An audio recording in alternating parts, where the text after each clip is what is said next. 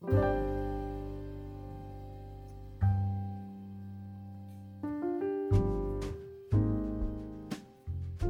is heritage? Heritage kind of eludes easy definition, which is an easy way of getting out of the question. That's Cameron Logan. But really, for me, it is a bit of a bromide. It's a bit of a meaningless term, to be perfectly honest. On one hand, I tend to talk a lot about conservation because I'm interested in the action you can take meaningfully to protect places and integrate them. And I'm interested in the sort of architectural and urbanistic processes that interact with it. But heritage itself it's really a way of talking about culture. Heritage is those things that we want to value and treat as separate, not simply reducible to market value, for example, that they have some ongoing meaning that transcends any individual's right to dispose of or use, that it is shared in some sense and that it provides meaning, I guess, to be passed on or whatever. That's a general definition, and I think sometimes it's hard to hold that apart from definitions of culture, but that's the one we go with. I like that definition because I started the podcast for this textbook by saying urbanism is a pretty much meaningless term. So it's a running theme in the book. Well, I guess all of our concepts and terms, that we use for these processes are difficult, and they don't define anything in any clear, simple way. And heritage is another one like that. But people rally around it; they want it, whatever it is. So therefore, we use it and we deal with it and we try and build something meaningful out of it.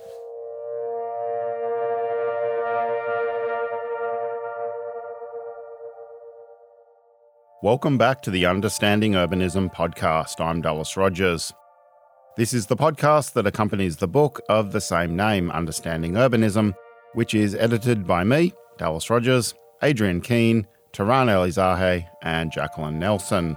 The book is published by Palgrave Macmillan, and like always, super good to have you along.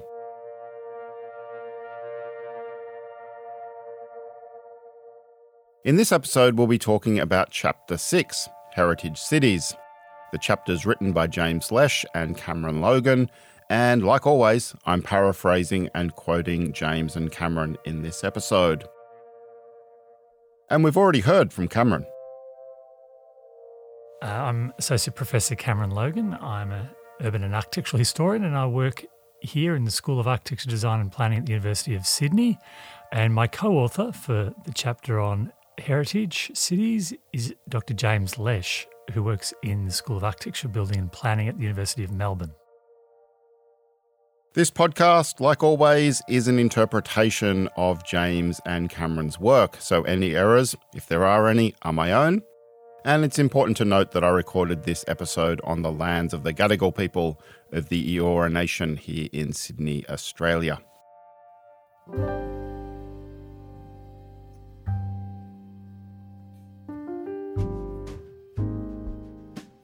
My 5 key takeaways from this chapter are: first, heritage is a descriptive and regulatory force that shapes cities.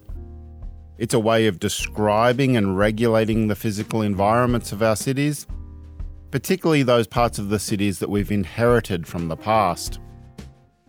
Second, that any attempt to protect these places can both shape and hinder the development of cities. Third, heritage can inspire design creativity and offer a deeper sense of place and historical continuity, but it can also cause social harm in the present. Fourth, heritage ideas and regulations often reflect the broader power dynamics in society, and some groups have more power to influence heritage management than others.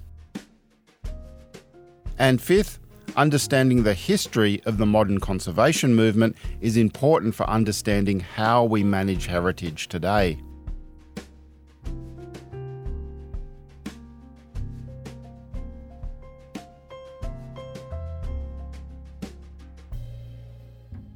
In the chapter, you say that heritage is a force that shapes cities. How is this the case? What are some of the forces that are at play in the heritage landscape? Well, one of the ways that I've talked about this in the past, not expressed in these terms in the chapter itself, is that heritage can be a mode of retrospective city making. if you like, so that rather than the prospective plans for making the city, for laying out new sections, developing new quarters, which is often the substance of planning and urbanism, heritage has been a way, increasingly over time as it's become integrated into the planning systems, is a way of saying, we're going to take what's there from the past that exists in current cities, may have been planned as a prospective thing at some point, or may have just grown up somewhat ad hoc, and saying, well, that's what we want.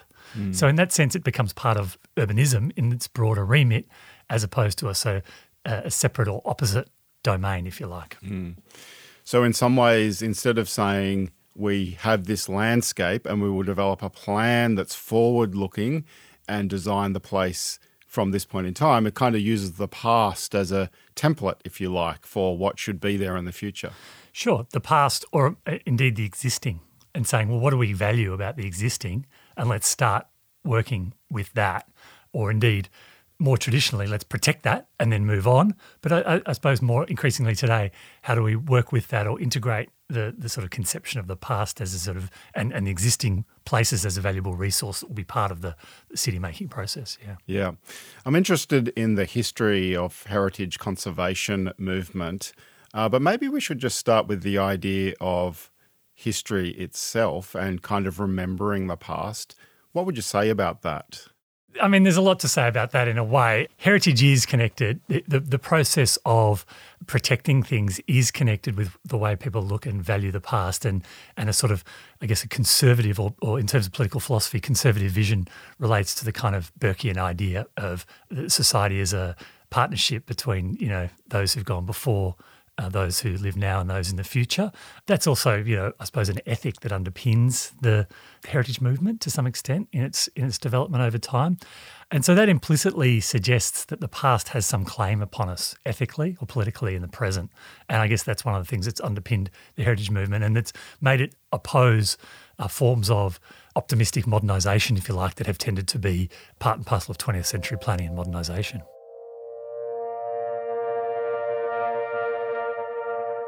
Give us a potted history of the conservation movement and its relationship to heritage protection. Well, the conservation movement itself is usually narrated as beginning in the 19th century. Now, there is deeper histories to sort of place protection which go well back, and that in some ways in the present we look to Indigenous societies as for their modes of stewardship of the environment. But in terms of the conventional histories that are told sort of urbanistically, I suppose, of the conservation movement, they start in the 19th century, usually around controversies connected with how to protect, the manner in which we would protect great ancient buildings. And typically when they talk about that, they're talking about the great cathedrals or minsters in France and England. Paralleling that, by the late 19th century, you had a growth in what we might call sort of the town as monument, or the idea of protected historic town centres, and this in particular in Germany, Italy, these evolved by the late 19th century. And that kind of conceived of this combination of townscape and landscape as itself a historic monument, or sort of something with artistic value worth protecting. So that's sort of in place by the end of the 19th century. Into the 20th century, you get growing interest, I guess, of actual state activity, and indeed one of the first international agreements is a protection against naval bombardment, which is a sort of form of heritage protection of cities, because it's about... During war. Exactly, so that it's attempting to proclaim some rules of war around saying you can't just park a powerful naval vessel outside this sort of historic town and just bomb it into submission, because you're destroying not just civilian, it's to protect civilians, but actually culture in a way. So, and that's one of the earlier, I guess, agreements, and doesn't really have much teeth because there's no real international structure at that point that can be enforced in the way that we have to some degree after World War II. Then, of course, the great growth of the contemporary system happens after World War II, following the tremendous destruction caused by World War II, aerial bombardment in particular, and then the programs of extensive urban reconstruction, or urban renewal, so-called, that occurred in the post-war decades, and it caused huge disquiet and upset amongst urban populations and led to a lot of the more extensive legislative apparatus that was designed to protect heritage, especially like the urban scale, neighbourhoods, cityscapes and so on.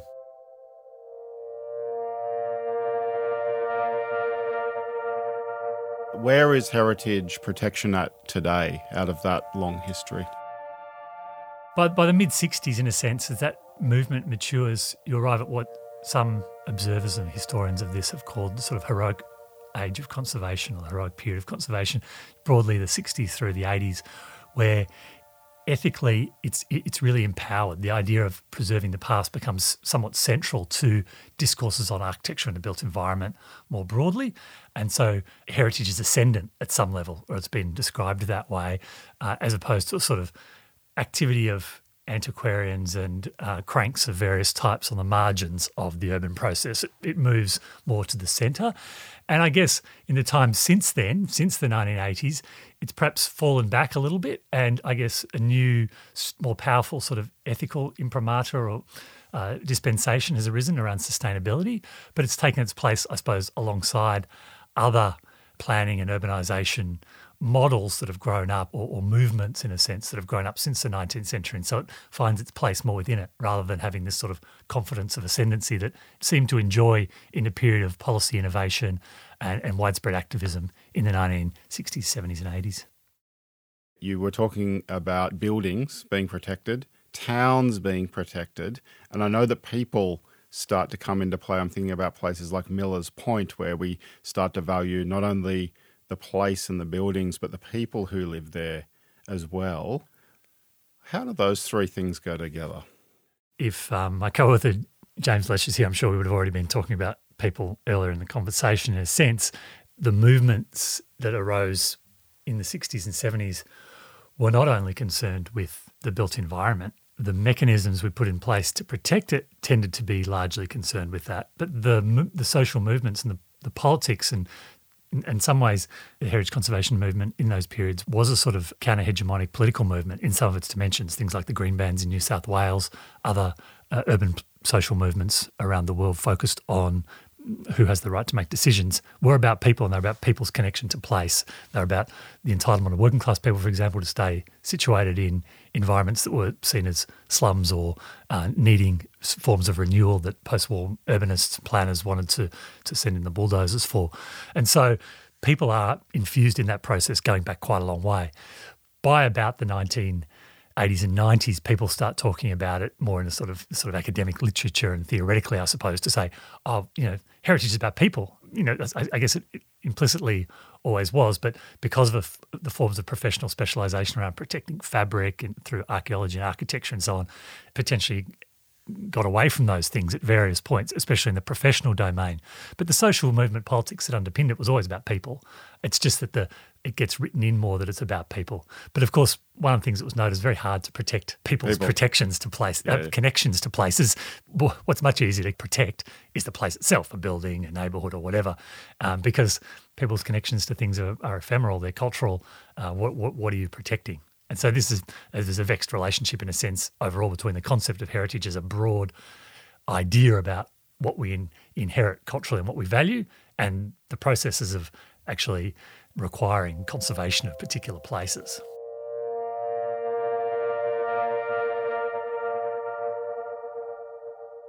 I'd like to turn to heritage protection in urban development, and there are some good things about heritage protection and there are some not so good things. The intersection between urban development and heritage is everywhere in the sort of regulatory apparatus. To the extent that it's regulated, to the extent that places are listed and there are rules around what can be redeveloped and planning processes around them, the two things are hand in glove. It's not like we have heritage over here and we have planning processes over there. If you're in New South Wales today, you're involved in any sort of neighbourhood planning processes, more than likely some sort of heritage consultant is involved writing a report looking at the impact of development on heritage, and that's required through the regulatory process. Whether you regard that as a good or bad thing is probably not really my particular interest or strength in saying so. It's good for jobs for people in heritage, I'll say that. Could also be regarded as an overreach at times, the same as other planning regulations. But the reasons these things exist, of course, is because they tend to be pretty popular with residents unless it's your own place. So as with other kind of things that are there to protect public interest, it constrains individual rights, and those things come into conflict. So that's what's good about it, I suppose. Can you give me an example of that? Classic example is a little old lady in North Sydney who has a Edwardian cottage built circa 1900, and it's alongside the CBD, but for some reason it's been picked up in some heritage study at some point along the way, and it's listed as an item. And the children, most likely, of this little old lady are sitting there thinking, well, why do we just have to sell this as a house when the next block up they sold it to someone for millions of dollars to develop a tall tower, and that in fact it's less valued because that tall tower is there as a 1900 cottage. So I guess there's this sense of that arbitrariness around what is designated as significant, and there's a lot of there's a lot of other players, and it depends who you are in the equation, really. Whether you own the house, whether you're a neighbour and you want to see the house protected, whether you're the son or the daughter and you want to realise the real estate value of this. So in that sense, I think that heritage is fairly subjective enterprise to be engaged in on the ground. Well, it is. Its value, obviously, is sort of differentially available. That sounds a bit jargonistic, but you know what I mean? It's not, once we've listed something, we all don't equally enjoy it as a public. People tend to, when asked, say they like the idea that things are being protected. And I guess there's a sort of willingness to pay. If you do environmental economics, people say we're willing to pay some cost to have that protected and just to know it's there, that people are doing something to make sure that the environment is not left to the sort of ravages of just free development. Same as I guess most people see the planning system as more or less valid, except when they interact with it themselves and find it frustrating. Yeah. And the heritage system is very similar to that. Who gets to influence the heritage management systems in our cities? Well, I mean, there's a domain of heritage professionals who are most obviously shaping its day-to-day instantiation, the day-to-day processes through which asset owners go when they try to make change, that they encounter this group of professionals. They're usually often architects, planners, or work under the aegis of heritage consultancy. And they obviously shape outcomes through their modes of professional practice in a really daily, sort of everyday way. In terms of at the higher level, I suppose, you would say, there's a sort of political process or policy-making process that shapes it. And of course that, like other things, is down to political elites who thinks one form of planning protection or heritage protection is valid and who doesn't. And obviously that occurs a lot at the local government level. So it's not as simple as saying one of our political parties supports it and the other doesn't. In fact, in Australia, both political parties have shown widespread support for some forms of heritage protection. Outside the political elites, I'd say neighbourhood groups have been strong actors, and in particular neighbourhood groups in like high socioeconomic areas tend to have been very strong, as they are in other forms of planning as well, where their ability to exercise influence over local political processes and local planning processes is strong because they're well-resourced. They often have lawyers at their disposal amongst their population. Some are lawyers. Yeah, exactly. So so they tend to then be able to put arguments that speak directly to the matter as it's written in law, as opposed to simply the sort of feeling of being subject to something, which is more the way the rest of us out who maybe can't so expertly identify the right clause in the Act might be subject to change and feel it's unjust, but aren't really able to articulate why it is actually against the policy or the legal framework that the council is supposed to act under. So in that sense, well-resourced local groups are powerful actors in heritage and have outsized influence, more influence than people with perhaps less time, resources and understanding of the system.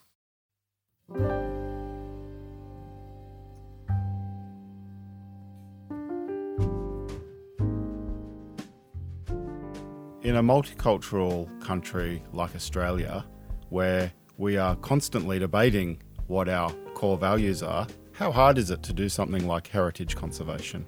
Well, it's very hard. I mean, it's simple to go along business as usual and protect things that look like a picture of heritage. That little old lady's house, whether or not it's just action to list that in a local environment plan under the sort of New South Wales system or not, that's quite easy to do in a way. What's much harder is for us to grapple with bigger questions around, does the existing environment, and in fact those things that perhaps are hidden in plain view, for example, the heritage of Aboriginal people in Australia, which is both everywhere distributed in our landscape and almost entirely invisible to the settler population, both old colonial settlers and new arrivals. And so therefore, how do we meaningfully address that? other than through the traditional means, which are sort of stones and bones archaeology, where we find something, protect that little thing, that little patch perhaps, or have a permit, in fact, more likely get a permit to destroy it. How do we meaningfully go about recognising that? And that's a really difficult and interesting challenge, which isn't just about heritage, but heritage is really central to that, because heritage is the domain within our city-making processes, within our planning processes, which says, well, we should understand and respect what's there and the layers of meaning and sort of cultural ownership of places. That's what it says sort of in theory about what we're supposed to be doing, but how do you actually do that in practice and make that meaningful? I think we're really just beginning to grapple with that in Australia. And there are good examples. I've just been reading a document that our colleague here, Ali Davidson, alerted me to, which is a Tweed Shire's Aboriginal Cultural Heritage Management Plan, which is really complex and rich sort of mapping of a whole territory of that local government area for its sensitivity to Aboriginal cultural values, as opposed to simply sort of spot listing or identifying deposits of remains that have an archaeological physical presence. And so there are signs that there is political will, there is knowledge and willingness to work with Aboriginal people themselves to make those processes more meaningful. But, as you know, we have a baleful record on wherever the Settler Society, when I say we, I consider myself part of that, attempted to intervene or provide forms of justice to Aboriginal people around land and culture. We've tended to provide a sort of new bureaucratic overlay, whether it's native title, the land rights system in New South Wales and elsewhere, becomes deeply politicised and creates a set of new problems, even though it's an attempt to try and provide a form of justice and compensation, cultural compensation to Aboriginal people.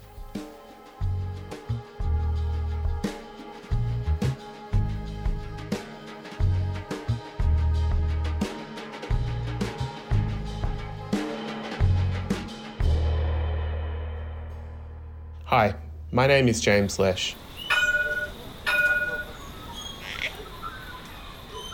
I'd like to give you some tips about how you might go out to the city and read the urban landscape, see places for the signs of heritage and history in the urban environment.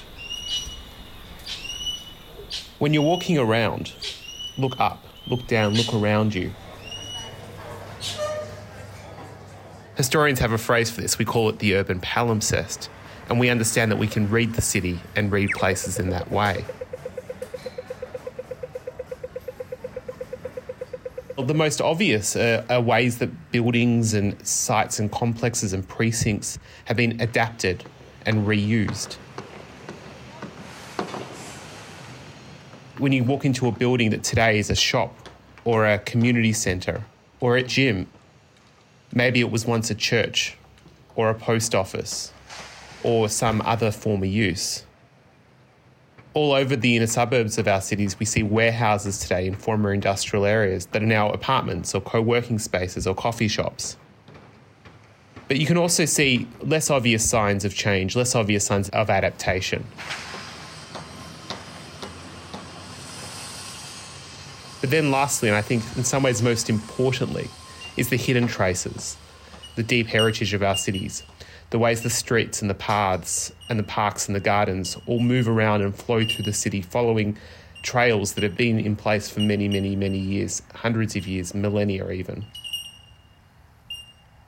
And when you're walking around, you can sense, if you close your eyes, the time continuum of those who have come before, those who are there with us right now, but also those who will enter the city in the future, because we all, in this sense, become custodians of the city